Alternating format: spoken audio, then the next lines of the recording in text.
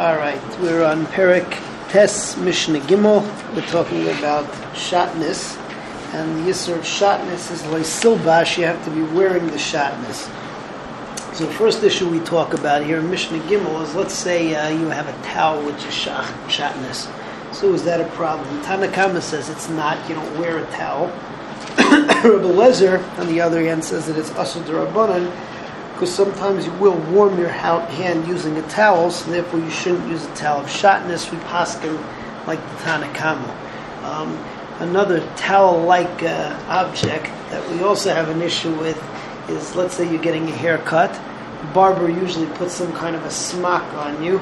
So at least in the Mishnah says that smock does have an issur of shatnez because you wear it.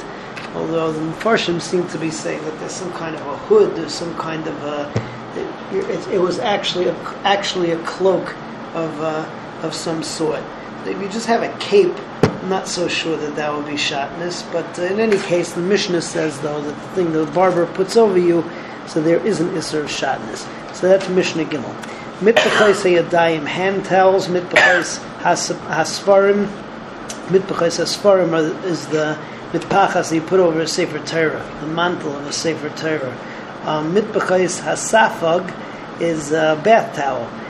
Ein bahem mishum kalayim, there's no issur of kalayim. Rabbi Lezer omer oiser. Rabbi Lezer says that it's usur because sometimes you'll warm your hand with it. Well, mitbechais hasafarim, the cape or smock that barber will put over you, asurais mishum kalayim, they are usur because of kalayim. That's even according to the Tanna Kama.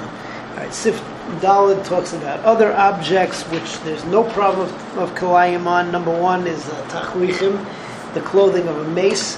So we learn out from Psukim that the issur levisha of kalayim is only a live person, but to use it for a dead person, so there is no problem.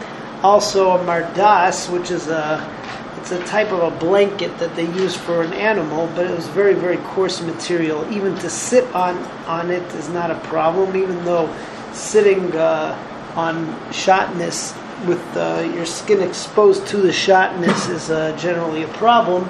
But this being so coarse, so you don't have there's no likelihood of the threads coming up and then you actually wearing it. And finally, the last thing that we have over here is the Mishnah tells us that if you take this mardas, though, this blanket is usually used for animals, and you put it over your shoulders, you drape it over your shoulders, so then that is considered a levisha, and that's going to be asur. So dalit is tachriche ames, shrouds of a dead person, mardas shel chamor, the blanket that goes over a chamor. Ein bahem mishum kalayim, there's no problem with kalayim. The mardas is where you sit on it.